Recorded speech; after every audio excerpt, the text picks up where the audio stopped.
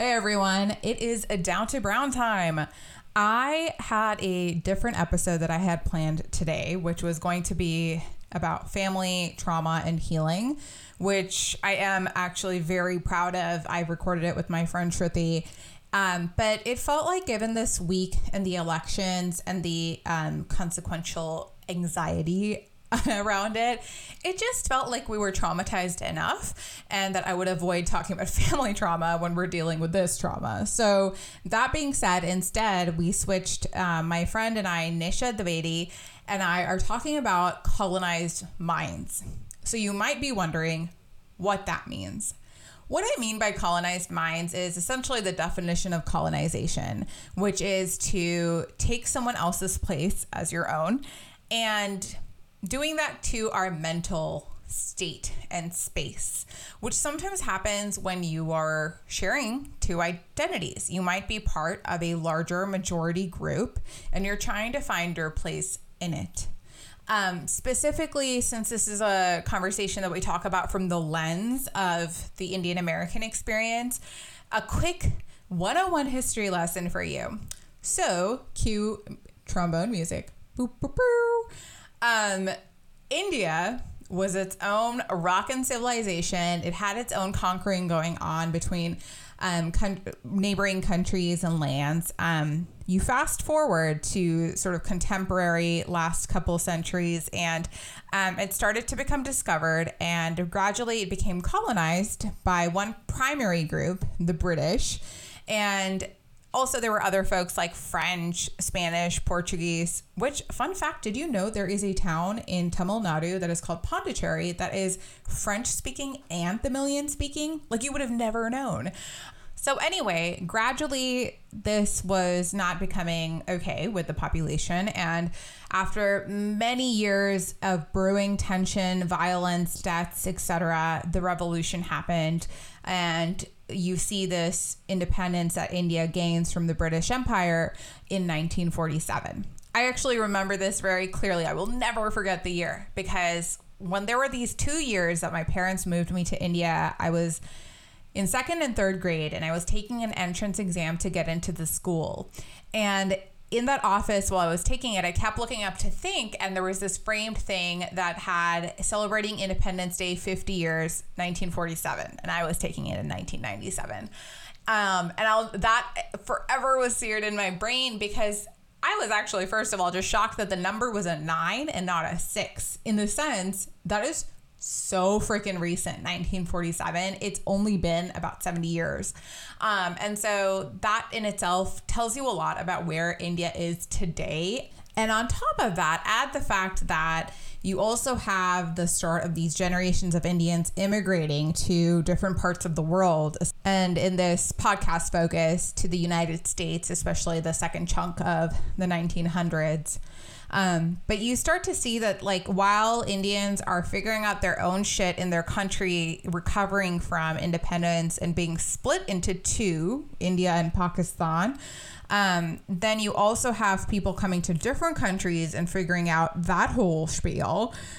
Simultaneously, India is also reclaiming a lot of things that became unrecognizable. So, for example, people might remember the city Bombay, but Bombay is actually not the name for that city. It's actually Mumbai, which is what Indians would call it before British came and said, I have no idea how to keep saying Mumbai. Let me just call it something easier, Bombay. So the point I'm trying to make is that there are simultaneous individuations going for Indian Americans, Indian Indians, other immigrants for India, because the country itself was finding its identity in a different way once the British rule left. And I think this leaves things ripe for a lot of psychological discussion and analysis, which is why we're here in Down to Brown. I'm going to be talking to my friend Nisha, who she's a new friend of mine. We met because she knows my now fiance, and we used to hang out in the same groups. And I just knew her as this like really hot, intelligent, witty, sassy chick, and admired her from afar. And eventually, when everything was happening this summer with the George Floyd murder, and people were posting more about race I remember just feeling like everything she shared and said, I really connected with me. And I think it was somewhat mutual because we started to talk more and we became friends through DMs. So classic case of sliding into DMs. Now we're here where we started to hang out. She asked me out on a friend date. And we started to become closer friends. And it's always a joy to meet new girlfriends. And I don't often meet new Indian girlfriends. So I'm super grateful that I have a chance to get to know her better in this space. Nisha, it's so lovely to have you here today. Hi, I'm happy to be here. It's a couple days after the election ended, so it's a strange time, but it's nice to be talking to someone about it. Girl, tell me about it. It has been quite the few days. I'm really happy to be able to process some of this with you. So, given all the anxiety, nerves, everything, all of the feels, how are you doing? Yeah, I would say, it's a couple days past and we're still waiting, and I tried to abide by what most people were saying in that we weren't going to get the instant gratification we're also used to. So I had been working at a polling place for the 4 days that voting was in person in California, and so that was a really nice distraction and was also just great to actually be around excited voters and to have that injection of energy. I think the day after I took off from work and did a bunch of things just to keep myself busy. I ended up watching Homecoming on Netflix to get some good Beyonce inspiration, and that was really nice. So I think I'm cautiously optimistic, but I think 2016 just really prevents you from feeling any real positivity. Yeah, because we've been burned. I mean, yesterday I pulled a millennial and took a mental health day. It was incredibly helpful, and it helped me show up much more sanely today. One thing you mentioned, the cautiously optimistic. I've been also hearing nauseously optimistic, which is probably everyone's just like physical manifestation of this stress. And this year has already been so much long-term gratuity that it's really hard to think of there's one more thing that we need to wait for. But I'm impressed. I mean, we're hanging in there, and I will say the one thing that I'm so excited to see is that I've never really experienced an election where we gave this many fucks as a generation. Like, people are following this. Like, we are counting number of votes, percentage counted in different states. Like, I have never paid attention to this level or talked in this much detail. So it really, I don't know, there's one silver lining. Maybe it's too soon, but it gives me a sense of unity that I haven't felt before during elections. Yeah, it's been really interesting to just see how involved people really are. I think there's, at least over the last day or so, I think you're also just seeing a range of reactions from different groups, and obviously we'll talk a little bit more about why that potentially could be the case. But at least for speaking personally, I feel a lot more prepared this time around to deal with whatever happens, primarily because I'm not surprised. I think a lot of people are saying, you know, I didn't think it would be this close, or I hoped it would be better. And I think we're just sort of seeing, maybe for the first time, second time, the reality of how people feel is actually being reflected in the electorate and people who are showing up to vote. And for a really long time, a lot of people didn't show up and do that. So even if it's bad, you can't deny that there are really differing perspectives in America today, and it's not just this rosy picture of a, you know, rebuke of the last 4 years. That's very much so not the case. And while that's incredibly disheartening and frustrating, it's not surprising. And I think that's the biggest difference that I'm feeling is I don't like the reality. It's not incredibly inspiring, frankly, but it wasn't a surprise. I mean, of course, this election especially really helps you see what people are prioritizing, who people are prioritizing. And in all of this, especially these few days, I've been so fucking nervous and anxious that I haven't even been able to appreciate the fact that our first Indian Black woman has been nominated for vice president and that she might actually become vice president. I remember seeing her in the Oakland Plaza on day one when she announced her presidential campaign, and what a feeling that was. And now, you see her as the VP nominee and she's in her debates and she's phenomenal. I cannot wait, but it's been a little lost given the last few days, being able to really sit in that joy.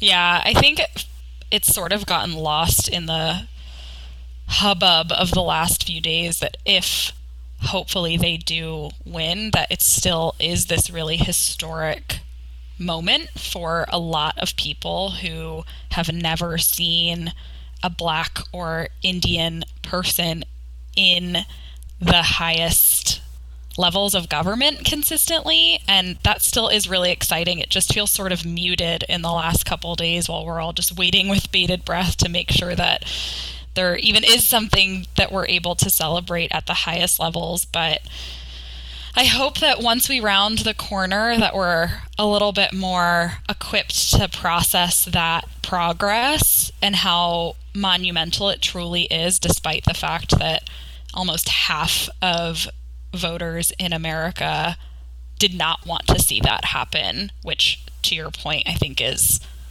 really disappointing. Yeah, definitely. And I know I don't want to jump ahead because we're just trying to get through these counts from certain states who seem to be taking their sweet time. But if we can get through this and let's say Biden wins, what would a Kamala Harris win mean to you? I think overwhelmingly what I hope it represents is just the beginning.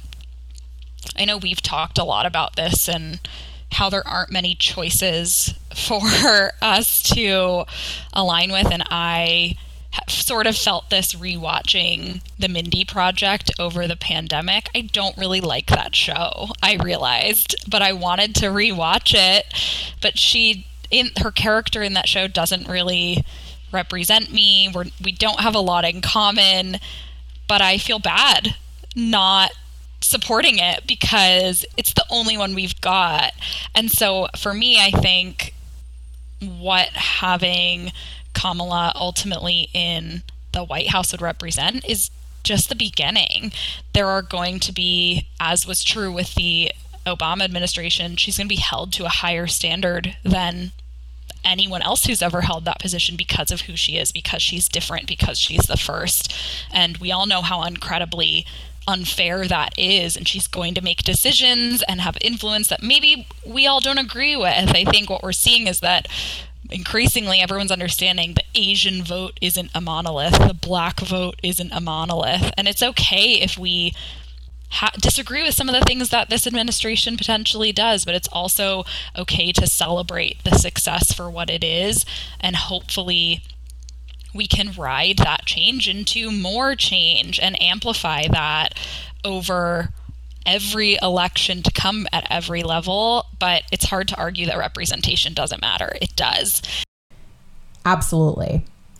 However, it also makes me really nervous because, to your point, once you have that one person representing, it puts a lot of pressure. And I'm a little scared. What if she does make a mistake? Because God forbid she's human. Then what are people going to say? Is she going to be held to the same standards as a man, as a white man? Yeah, I don't envy her in the slightest. You're sort of damned if you do and damned if you don't. But I hope that especially the communities that she really represents do understand that we get one shot, and we often rise to that occasion and over deliver and things go well, but to be a bit more empathetic and understanding of when that doesn't, and try and put that next to the failures of a lot of other folks who have been in that position, that it doesn't condemn you, and that there is still a lot of good and progress that's being made. Someone I was working with during the election said to me, they met with a voter who didn't vote for Hillary. She was a woman, and her argument was, women are too emotional and this, that, and the other thing, all the typical tropes. And I don't want her to have the power to bring the U.S. into war. And the comment that this woman made to that person was, well, every war so far has been started and ended by men. Women didn't start all of those wars. And the woman was just sort of, I guess, put on her back foot, and of course found another reason to not want to vote for her. But I think we just forget that there are fair and equal standards and expectations we are allowed to have as citizens here of our representatives, and to demand better consistently. But consistently, I think, is the piece that has missed for all time, as we hold different people to different standards in that.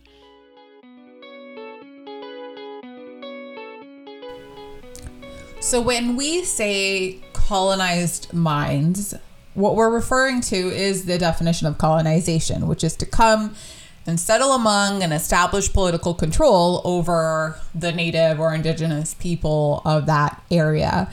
And the reason why we opened even with the elections is, it's like, what else can you think about right now? But also because it really helps us kind of ground where we are today and the frustration we feel as a result of what's going on. Yeah, it's a really interesting thing, I think, for Indian Americans in particular to really think about, and likely is true for Pakistani Americans too, who were impacted by the end of, and I'm air quoting, the end of formal, I guess, colonization within India was only in the 40s.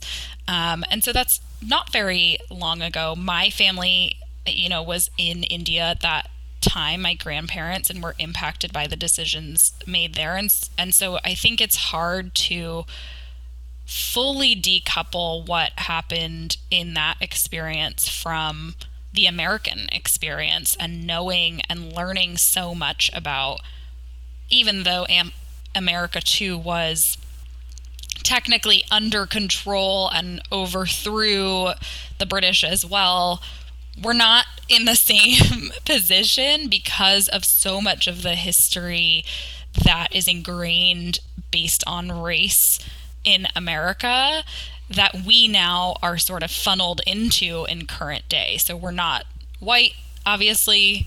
We're not black, obviously. And so where do we really fit in? I think it's been really hard for at least us to figure out where we fit in that dialogue, and how does our history influence how we think about that. Absolutely.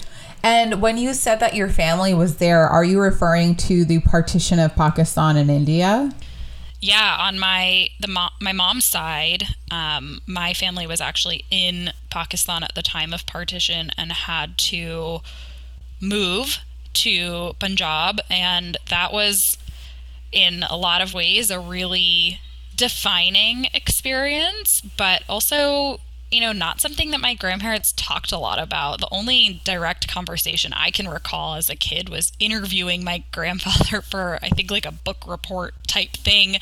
And I didn't really understand what it meant to have to pick up an entire life and move without warning, without a lot of support, and primarily based on decisions that were made by a ruling group. And I do think that even though in the US today there's not formal rule, of course, in place, we are living in a majority white country with representation that is majority white as well. And so that has a massive role on, or influence on, how things evolve and develop. And the sort of catch-22 for communities of color that are not Black is, where do we fall? And who are we aligned with? And I think that is changing. I hope it's changing, but it's a complex thing to unpack, just where we stand. How do you feel about that spectrum? So one thing that really stands out to me about this is the fact that we think about two layers and interacting dynamics. And that is our parents' immigrant stories and whatever experiences, painful, joyful, came about, and how that influences and interacts with our experiences as their children, being raised by them and now living our own lives in this society. But I think what's missing is the top layer that we actually sometimes don't touch on as widely, because we're just trying to deal with like this first with our parents, is that our grandparents were often part of this era that went through the country's partition. And the influence of what was happening there has to be incredible, right? So like you're talking about a group of people where they were displaced in whatever way, whether it's mental, physical, and they are displaced from what they know as their country or home, their norms, and then they're asked to move that, and then they have children, and those children then again move and are displaced. So all of this is when they're going through displacement, you're probably just trying to survive. And if that means at the cost of following the majority, whoever is sort of ruling supreme at the time, you might do that and be okay with inconveniencing yourself a little bit for the sake of just being able to get by. We've talked a lot about this, but there's a lot of an impression from older immigrant generations in the Brown community that are like, we should just be grateful for what we have. We're not the target here. We need to just put our heads down and do the work and everything will work out. It'll be fine. And I think that's a very different narrative from what our generation is trying to advocate for, which is that we do have a role to play. And in fact, it's not on the side of oppression and it's not silence. It's a very active and participation focused role to try and change the narrative and use our relative privilege to do that. We can't just ignore it. Definitely. And I feel like that's some of the tension that we are experiencing as Indian Americans of this generation. And if especially you're like first or second generation, you're trying to explain to your parents why you feel this call to action to participate in the conversation that's going on in the country right now, and where we might be starting to sense the sort of injustice of realizing we've moved to this land and there is this off dynamic. Obviously, I'm grossly undermining, but this dynamic of, I feel like I'm now the colonized. I didn't think that we were coming here to be colonized. And so I think, you know, even just kind of thinking back to our childhood, I'm curious, like, how did you experience this feeling of growing up in a country where you thought you were perhaps part of the colonizers until you realized you weren't?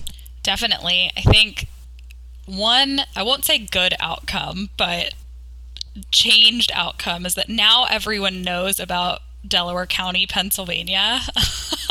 With the election, everyone knows about Delco, and that is where I grew up.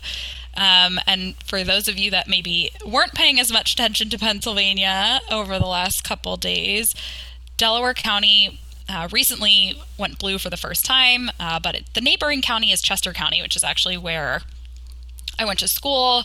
It's where the majority of my friends lived, and it's a very, very conservative part of the state. And by conservative, that also means very, very white. And so growing up, I thought I was white too, in all of the ways that, you know, I could understand what it meant to feel accepted. I loved hearing, I forget that you're Indian, or you're the prettiest Indian person I know, because that was acceptance to me. I felt badge of honor. I'm hiding it well enough. I'm not fulfilling all of these stereotypes that I know people think about me. I'm different. I have to say I've been there, and it's really sad when we look back and think, why did I feel that way? I think I achieved the goal, which you could argue is that good or bad, but it really was something that I thought a lot about, but I didn't necessarily know why I felt those things. It was sort of just impressed upon you that trying to assimilate, not be recognized for things that made you different, not having the weird lunch at school, not wearing anything that would give anything away, not wanting to take off days of school for different holidays that no one else was celebrating. All of those things were things that I was more than happy to just give up. Yeah, but then you wonder who was telling us to change, right? So it has to be an invisible, you can't really touch it, but you definitely know it's their situation. It's literally like the ending of Sixth Sense. You're like, it was there all along, the pressure to be colonized. And it's not coming from our parents, so it's certainly coming from us and the world we're interacting with. And sometimes unintentionally. I'm sure people growing up, when they commented on our lunches or something, they didn't really mean to say and have the impact that it ended up having. But now that's where we are. Yeah. Well, and God forbid you ask someone else about something that everyone else knows about. Like, what is that? Oh, it's peanut butter. You've never had peanut butter before? What are your parents feeding? You know, there's all of these implicit ways in which people show you and tell you that you're different and that you don't fit in. And it's hard to continue to try and highlight those things as a kid when, you know, you're just trying to fit in the same as everyone else. The problem is you didn't, you know, get the same manual that everyone else seems to have read at times. So you pick up on that type of stuff really easily. Yeah, you can't underestimate how much the evolutionary desire to be fitting into a social group is, especially when you're young. But that being said, now when you look at it, when did you have that moment or looking back, that experience of, oh shit, well, I'm not a white chick. I might be different. Well, I think it's also important that when we're saying fit in and assimilate, we're talking about white culture, not American culture. And those two things have become synonymous. When you think about someone saying, oh, you have really good English, or you sound white, what that means is so frustrating for me because I am who I am and I sound the way that I sound. And so if we're just going based on that, I sound Indian American. That's who I am. So I think there's a lot to unpack there with just the vocabulary we use to describe where we're fitting in and what we're trying to assimilate to. But yeah, I mean, if you just looked a little bit harder, it wasn't that hard to see that you actually weren't. It was really just about repressing that and those signs, because, you know, there were a lot of really seminal moments where you realized, oh yeah, I'm not actually like everyone else. And I distinctly remember I was in elementary school when 9/11 happened. And of course that was a really, really transformational moment for a lot of people. But I remember, you know, getting warnings and cautions from my family on how we might potentially be perceived. And an innocent version of that was that, you know, we would go on vacation and I would always say like, oh yeah, we had to go early because my dad gets stopped and taken out of the line every time. Like, haha, he's a bigger guy and that's just how things are. And for the people I was sharing that with, who were overwhelmingly white, it was like they couldn't believe it. That had never happened to them. And I was like, okay, noted. That's part of our every time we travel experience. And that's a part of your never have I ever experienced this. So there are moments there. You just had to look for them. They're everywhere. Yeah. And for me, this has been a collection of moments of where I might be in a group of people and I think, hey, no one can tell that I'm Indian. It looks like it's working. And suddenly someone will ask a question about you being Indian. And in that moment, you feel so exposed. You're like, fuck, they found out. And sometimes they can be just casual questions like, tell me about Diwali, or what do you eat at dinner? Oh, I love roti. But it could also be deeper, like arranged marriage and what your family's position is. Rape in India, which the head of my office once asked me while I was working. And you just feel like it's deeply intimate, right? To talk about that with people casually. And just to be clear, I'm not bothered by that question if you know me. I think that's what I realize. Like when people are like, where are you from? I'm like, that's fine to ask me. But if you don't know me, then you should probably think a little bit and take the time to understand how to ask such questions to people that you are not familiar with. But otherwise, it's fine. But it's still, for a long time, it took me moments to feel comfortable answering that question because I myself was so insecure about being Indian. Yeah, I mean, I think it's really just about getting comfortable with who you are and finding a good balance between the culture that you're in, the society that you're in, trying to find your place, but not minimize parts of yourself that are ultimately who you are. And I think that that's a really hard thing to do in a country and a culture that's constantly sending you signals that that's not what you should be doing. I think, unfortunately, the election is a really visceral example of that. And what we're seeing in terms of the amount of people who ultimately are voting to say, you don't belong, you're not valued, you should be just trying to fit in and not making issues for us. So you're trying to navigate this, but it's hard because of the, again, sort of descendants or ongoing impact of the history of where we're coming from, that for so long that has been the dominant narrative, the dominant culture. And so your natural instinct is to just hop over and align with that. But surprise, you're actually not as accepted as you think you are. And the more that we're able to recognize that and talk about it, the more productive conversations that we can ultimately have about establishing equity rather than just focusing on assimilating. Yeah, and we're talking about the impact we feel as Indians growing up in America, but also it's really interesting to see how this plays a part when you're in India itself as well. And it's this concept that we're kind of circling around, which is the worship of the white male or female, but basically this reverence and desire to be a part of that, affinity for that culture. So this really showed up to me when we went to India. And when I say we, it's my now fiance and I who went to visit my parents so that they could meet and see what's the dealio. And when we were there, it's like us three brown people and him, who is he's Caucasian looking. And people thought we were basically with like Brad Pitt. Like we were constantly getting stared at, stopped for pictures. Like they were treating me like his talent manager, which I'm like, dude, like, no, actually, if you're asking, you can't take a picture with him.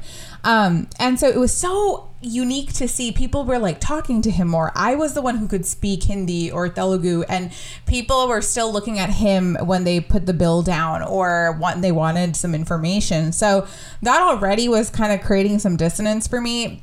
But then also our trip overlapped with Ivanka Trump's visit to Hyderabad for this business conference. And they had cleaned that shit up in Hyderabad. And there was actually a lot of lashback we were seeing in the newspapers and media of local residents complaining that, hey, when we're here, why aren't you fixing the potholes and all the things that you're supposed to do as a government? But the minute Ivanka's coming over, you're like, let's clean up and make sure everything's tidy. First of all I heard from that story was that you and Ivanka Trump went on a trip together to India. And that sounds like a very interesting experience. I think it's implicit and it's explicit. And I think the harder things to overcome are the implicit worship. Like, why is it that we think that certain versions of things are the best? Or certain people are better than others, even if they're very similar? Those are the things that I think are harder to unpack, that are harder to name. The easier things and the eye roll moments are when someone who is not brown tells you about something that is so central to our culture and community. It's like, hey, have you ever tried turmeric in a latte? Mm-hmm. Yeah. Yes, I have in fact, or I have actually added ginger into tea before because that's how it's made. And those moments I think are much easier to name, like why I've never taken a yoga class with someone who's Indian just bothers me so much. Or the namaste in bed shirts. It's not actually how the word is said, There's moments like that where you're like, well, this is the symptom.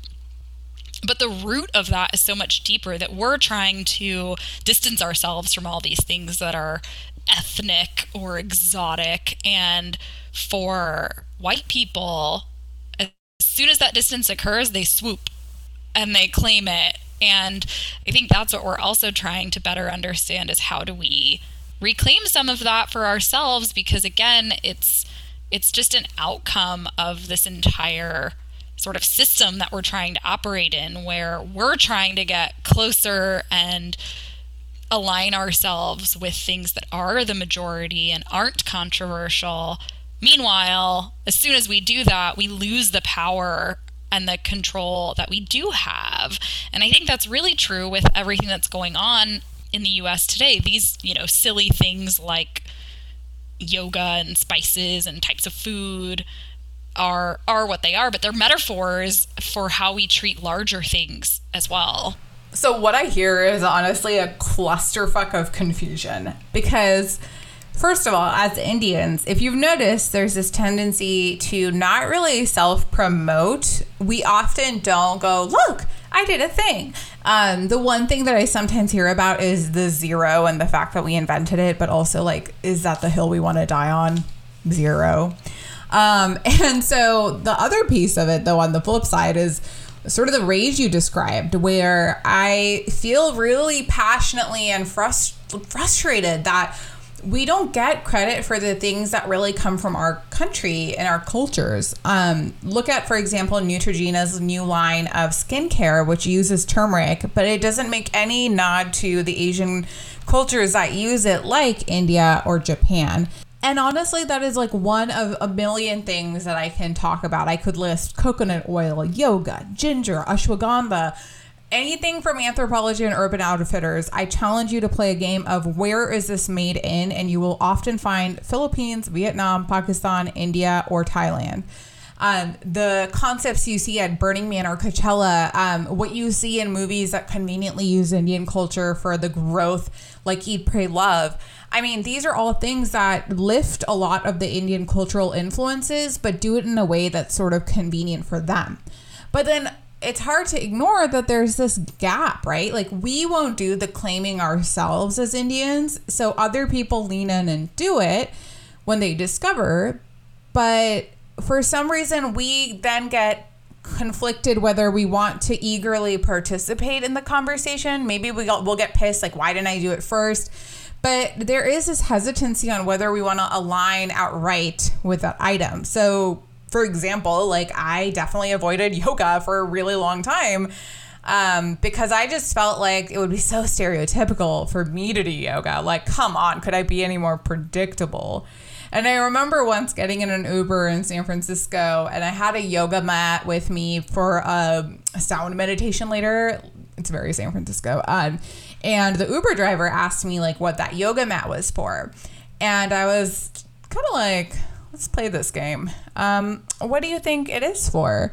And he's like, well, I pretty much guessed it was yoga because, I mean, you're Indian.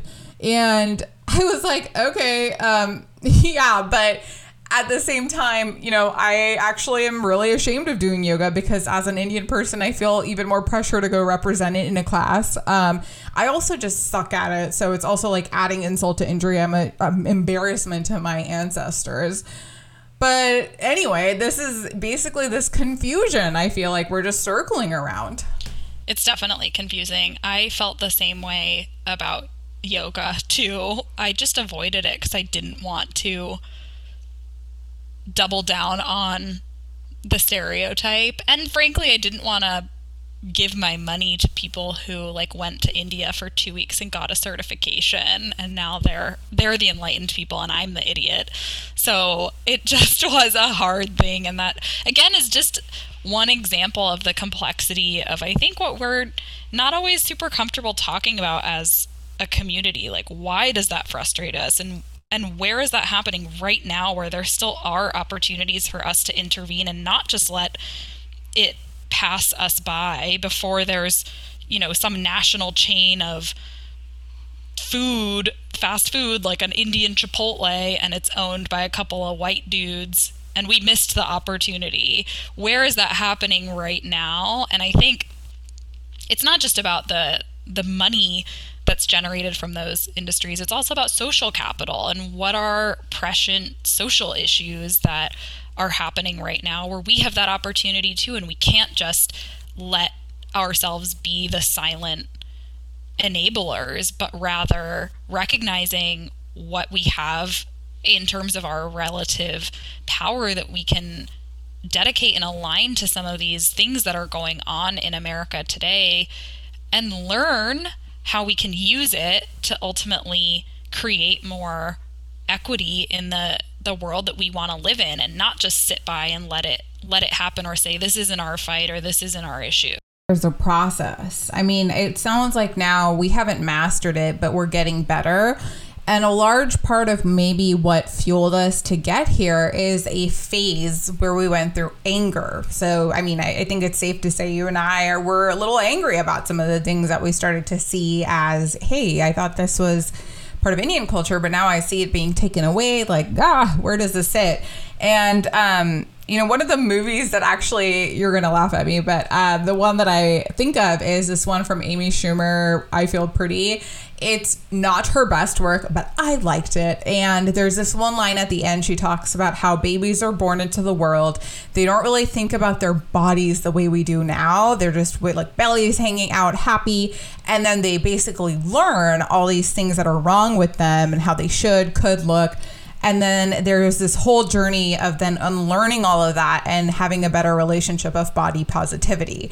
And the reason I brought that up is, aside from my love of Amy Schumer, I just thought that was such a fantastic line for even something like this, where we are born probably never questioning, like if you just were in a room as a brown person, you would always be like, this is normal. But then when we go to a different place, especially if people look different, like you start to question. And so this whole period, like if you can come back and finish that circle and feel comfortable with yourself, it's really a beautiful thing to embrace both identities.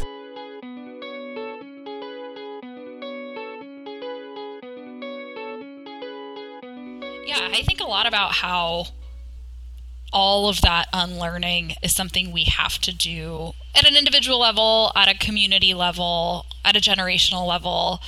We're all having different experiences, but sometimes I think a lot about how that has impacted decisions I've made. What does that look like for you? How has that unlearning process influenced choices that you've made that have led you to where you are? Oh, dude, solid question.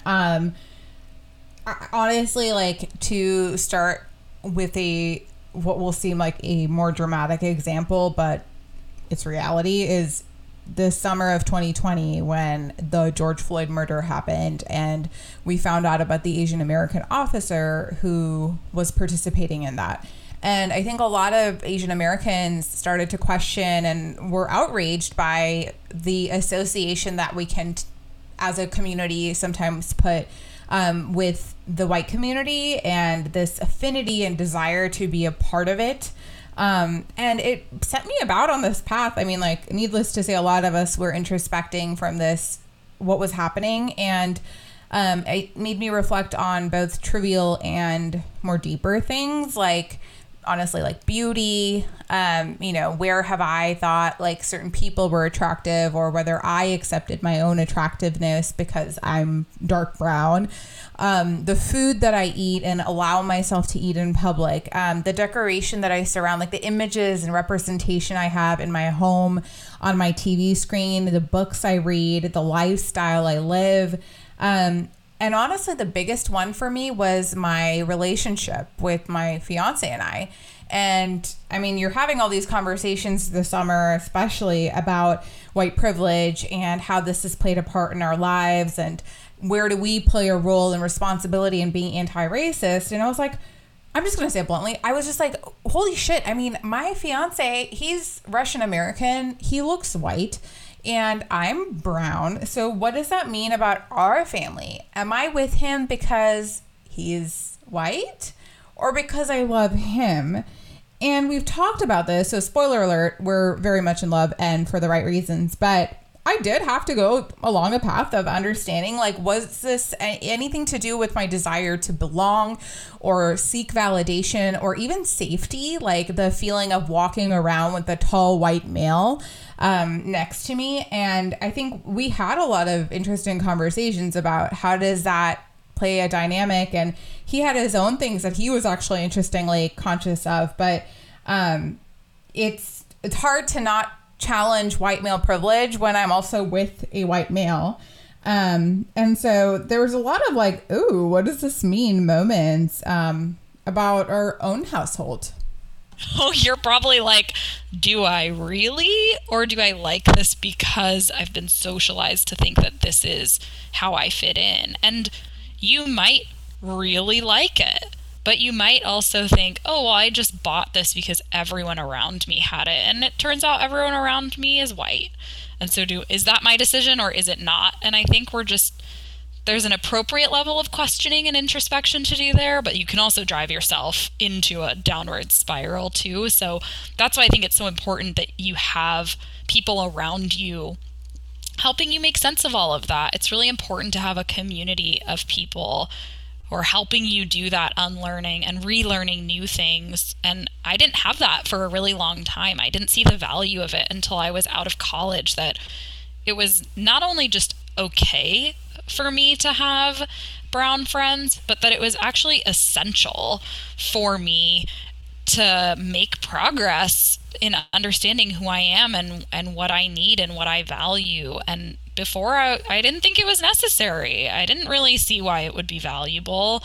I had friends, I had people who supported me, but it's different. And for me, I recognized that and wanted to more intentionally invest in that. And everyone has a different way of going through it. But for me, that learning, unlearning, relearning process, I needed people to help me. That is so true. And I know we've talked about one side of this, right? Where it's you see your own culture being appropriated. I remember one seeing at a bar in Hayes Valley, San Francisco, where there were these two women who are white in very traditional Mayan clothing selling tacos, and I did not know how to feel about that. And then I wondered, well, could people argue if I was selling pasta in a restaurant that I hypothetically opened coming 2021, I was wondering, would people think then, hey, why are you selling pasta, an Italian dish? Am I appropriating? So I ask this because in the definition that I looked up, there was a second definition for this colonization, which was appropriating a place or domain for one's own use. And it got me thinking, could white people argue that we're coming to colonize them? I think there was probably a time in my life where I would have said, yeah, like, don't be too controversial. Don't call them out. Don't make them feel bad, because we need every ounce of goodwill that we can possibly get. But the thing that I didn't understand, and I'm still trying to understand better, is that you can't decouple this idea of colonization from power. And it's not possible to reverse the narrative and say we're coming to colonize them, or, reverse racism is a real thing if you don't consider the power dynamic. And as long as brown people and black people are not in power in America, we are not capable of colonizing white people. And power doesn't just mean volume of numbers. It means having control and influence over the systems that dictate everything about how our lives evolve, both from a political perspective, from a socio-economic perspective, from just social and cultural norms. A norm in and of itself means that it's what people expect because it's common and it's very present in their experience. And you just can't say that about our experiences. Like, we've talked about the one show that we got to watch or the one candidate that we now get to see. So that in and of itself says everything that we need to be able to talk about when people ask that question, is that the answer to that is it's not possible today. It's not possible if you're not in power and wielding power. And now, in the past, and for the foreseeable future, that power will be with white people in America. And it's not to say that that's fundamentally wrong or bad. We want equity. We want a fair representation of our experience and our needs. And so that's what we're advocating for. It's not dominance or a reversal of everything that has happened, although for Black Americans, I would say that they have a lot more history driving that for them than we do necessarily. But we want equity, and that's ultimately not reversing what has happened. It's just about improving and progressing forward, but together. So I don't know. I don't really buy that question when people ask it. I understand where it's coming from, but I think it's missing the fundamental piece of the puzzle, which is around the power dynamic in America. The commonalities I heard there too are how these different groups come to America, and sometimes on very unique terms. And so when you look at the Black community, it was by force. It is probably one of the ugliest pasts we have in this country. Other immigrant groups were brought along similarly. When you think about the Chinese Railroad, even with voluntary coming over, like our Indian community, a lot of it was immigration that you might have applied for and come. But whatever background that was, it was ultimately with the objective that either forcibly or voluntarily you will participate for the success of this country. But then when everyone turns around and they're like, hey, we got here, so let's share the wealth. It's like, no, I'm sorry. When did we decide we would share our cake? And the reason why I'm bringing up this kind of broad historical piece is that there is a very real lesson we talked about a lot, especially this summer, of history repeating itself. And specifically, as an Indian American, I was lucky that my parents sat me down and made me learn a lot of Indian history. And one of the examples, this will seem very dramatic, but I promise I'm going somewhere with this. One of the stories they taught me about was this incident that happened in the 20 years kind of leading up to independence in India, was the Jallianwala Bagh massacre that took place in Amritsar, Punjab. And essentially what happened is that there was this rule that was sent out by the British colonizers that people could not meet and collect because they were kind of afraid of like the people coming together and what they were doing pre-independence, that sentiment was brewing. But this wasn't really widely disseminated, and many villages did not get the message. So there was this group of villagers who came together to celebrate a festival. They wanted to protest peacefully the deportation of two national leaders.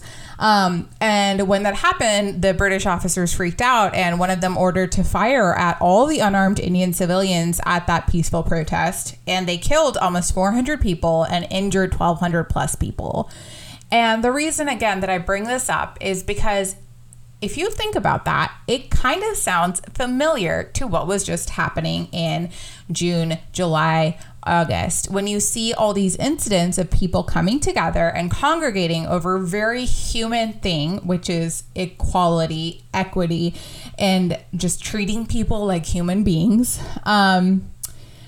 But it makes sense to me why now colonizers see race and diversity as a law and order conversation. I mean, this came up in both the VP and presidential debates, where the law and order came up as a response to race.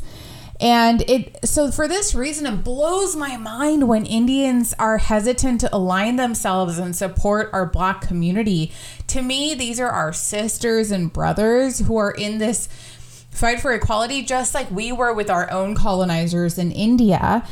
We have literally gone through the same thing. Yeah, it's complicated. And I think, my hope is that not everyone really needs that level of a story or an experience in their history to feel empathy and to feel energy around supporting this cause, because it's so much more fundamentally human than that.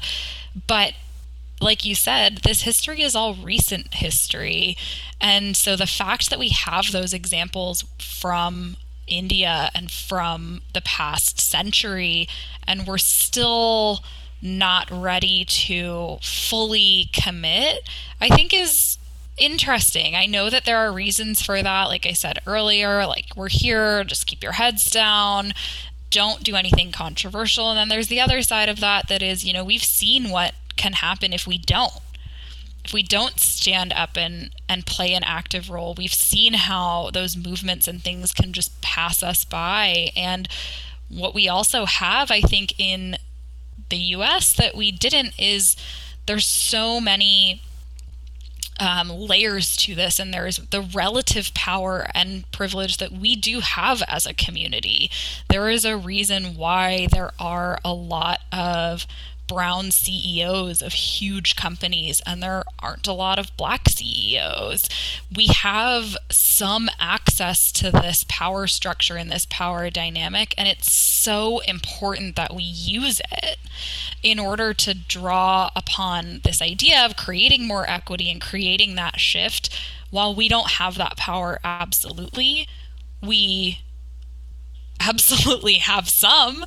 And I think it's really important that we recognize that along this learning and unlearning journey. Like, I feel more in control of what I can offer and what I do have to contribute, not only just in the Black Lives Matter cause and activism, but in a lot of ways. You're constantly trying to push the envelope and create more opportunity, and it's so important that we make sure we're bringing people along with us who might not have the opportunity otherwise. And specifically talking about this happening in political context, I know Kamala is a very complex story and people feel a lot of different ways about her. But one thing that she has said constantly about her position and why she evolved her career in the way she did was that she wanted to be on the other side of the door, opening it. She didn't necessarily take the progressive civil rights activist stance that her parents did, but she wanted to be there on the other side, being ready and willing to open the door for people when they got the opportunity. Totally. I mean, I think that's something that, as we talk about our own community, I feel like we are uniquely positioned to help play a role and take agency and being a part of the solution and the steps we're taking starting this year, hopefully even before that. Because fortunately or unfortunately, we can connect over these common experiences of having been colonized, having been questionably taken over non-consensually, having very similar stories of independence. And so this should actually give us more empathy, right? But I know when you and I talked about even this episode, we were like, hey, like, should we take space for this conversation when there are conversations going on there outside that might actually need more priority? And should we use this platform to have this conversation? And so when you think about that, how do you feel about whether we can process this and still participate in what the world needs right now? I think the answer has to be yes. I don't really see, even if it's a selfish yes, around how you can see how the success of this movement and the momentum behind it will benefit you individually. That's sometimes where it starts, is seeing what's in it for me if I do this. But hopefully it grows to a point where you see the broader implications of what creating a more fair system that we can all operate in ultimately does for all of us. And I hope that people who are not from communities of color, white people, see that too. There is benefit for all of us in making sure that we have a more equitable environment that we can all trust and live in ultimately. So it has to be yes. The answer to that has to be yes. And I think it's particularly important that it's yes for the brown community, because this is also our fight. And we need to make sure that we don't just let it pass us by, but we're offering our voices, our dollars, our platforms, our experiences in order to create the change that we all want to see.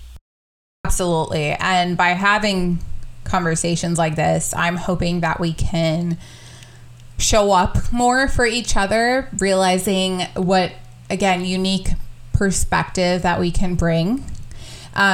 When I think of the Black community, I only feel gratitude. I mean, growing up, it was really hard to watch anything that looked like me or us, our family. And so we would watch Fresh Prince and feel like we saw glimmers of our family and their jokes and dynamics and values. Many of the people that I love and have made me feel so loved and belonging is the Black community.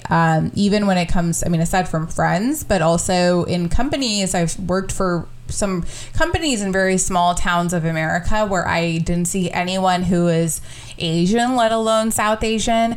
And it was the Black community that always invited me to meetings for the affinity groups, because they just knew, like, I didn't even ask that I'd maybe want a place where people look like me. So I feel like it's my duty to show up for those that have showed up for me, all out of love. I think this is a whole conversation in and of itself, but I did the very stereotypical thing over the last couple of months and decided to read the autobiography of Malcolm X. And there's a lot in there, but one of the things he talks so much about is about collective power. And if different communities, and he was particularly talking about Black communities all over the world, were able to unify and represent their needs and desires together, how much power that would ultimately have. And I think that's a really important thing for us to think about when we're sort of waffling on do we or don't we get involved, is that collectively we have so much more advocacy that we can lend and power that we can wield to right these scales a little bit, rather than trying to just do it on our own and say, well, we have our own issues as a community, so how could we possibly dedicate some of that to another? That's such the wrong attitude, in my opinion. There is nuance and there are individual things that need to be addressed, but there's so much more that we have in common than we do that keeps us separate. I adore that. And I thought it was interesting that you said a stereotypical experience of reading Malcolm X, because honestly, a lot of people can do book clubs, which we definitely saw in this summer of, hey, race is happening, let's start a book club. But how many of those people actually showed up in the end of the day to the polls? We saw the numbers said otherwise, right? So a summer of book clubs and listening might not have affected the change we needed to see. And one thing that I think of sometimes in my like kind of reflections of this topic is when I was about 16 or 17, I was leaving an Indian dance with my friend who is Gujarati, and there were these group of guys who started to pick a fight because they were Punjabi, and so they kept calling him Gujju, which is sort of a not a great term to call someone out for being Gujarati. And luckily, both parties just dropped it. It was safe by the end of it. But afterwards, I was thinking, it is so funny to see us divide ourselves in this way. And I was not having an MLK moment at that age, but I basically was thinking, if anyone white or anyone just not Indian saw us, they'd think, here's a brown Indian person or Pakistani person. They're not going to think you are from this village and this region of this Pacific hemisphere of India, right? So I'm not saying that we can't be proud of where we come from in India, but what I'm saying is in these moments where it's important for us to come together, it really serves our best interest to be productive about those differences. Totally. I think that's sort of my takeaway, so to speak, is that as we're, one, just acknowledging the environment that we have all been socialized in and we've grown up in, how does that make us feel? Recognizing that and figuring out, am I okay with that? What can I do to change it? What do I need to go learn and have access to within my community? What do I need to question about my assumptions to develop a bit more of a point of view that you own, that you feel confident in? And then what do you ultimately do with that? What do you do with that recognition and that power? And that, as a really compressed, journey, I think we're all going through cycles of over and over and over again. And for me, I'm just grateful that it's happening and that it's getting channeled, hopefully, into really productive things. But it's not over.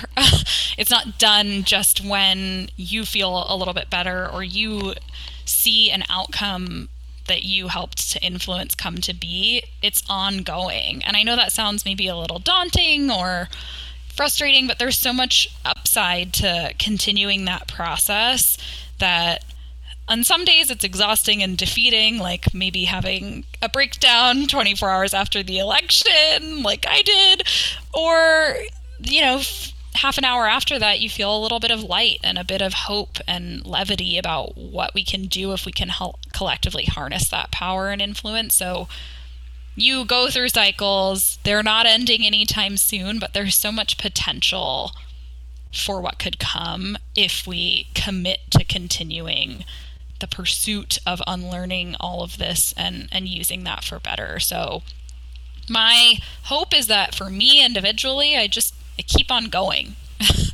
And it's so helpful to have a community around you that is committed to doing that too, because you can't do it alone.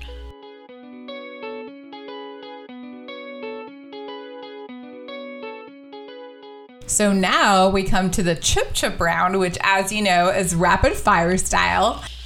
Great. Getting put on the spot, definitely my favorite thing.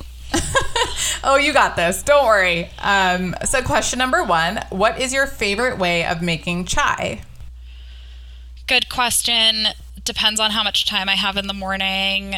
If I go full, my ancestors would be proud of me, or rapid fire, bought it from a store and am pouring it out into a mug. So I won't divulge my secret, but it varies. I'm intrigued. What was the best pickup line you've ever received? I'll say, so offensive I couldn't believe it. Or just no effort was used, was just, you look like a caramel latte? Like, what does that even mean? That's not good. It's not catchy. It doesn't say anything about effort. I would say the best one I thought I was getting, which turned out to be to donate to something on walking to work, was like, you know who you look like? And I was like immediately hooked because I wanted the validation. And then they just told me I looked like someone who donated to their cause. I was like, dang, that's good. I think that's something you can definitely use now. Next, if you had to be a shameless groupie, which band or artist would it be with? I am a shameless groupie, and this is not a good answer, I guess, but anyone who knows me knows I love John Mayer.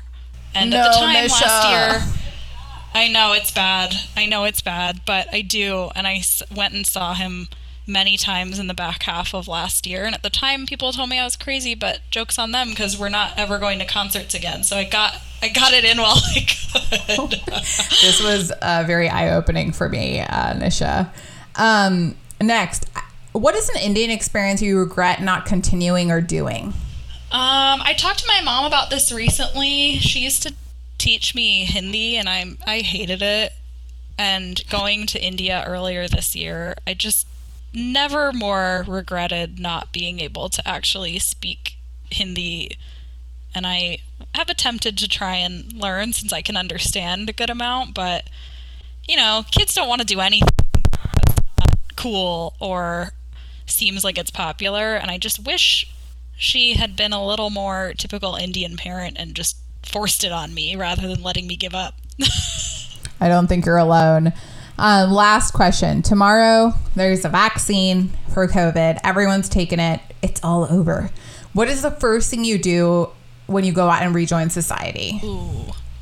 I think I'll do something really exciting, which is go get a facial. Get rid of all the endless trauma that has happened to my face as a result of mask knee. So yeah, I think that would be it, really. I'm not jumping to still get out and go get on a plane. I don't know. I think it will take me a little longer, but going on a walk without a mask, that would be pretty cool too. I mean, I don't think I could have done this and gone where I could have with anyone else but you. And so I thank you so much for that, Nisha. Thank you for sharing this space with me. I'm so grateful we had the opportunity to do this. We're processing live what has happened and what is happening. Maybe while we've been recording, we have a new president. Who knows? But this was so much fun. And thank you for providing this platform for us to have these conversations. It's so, so important.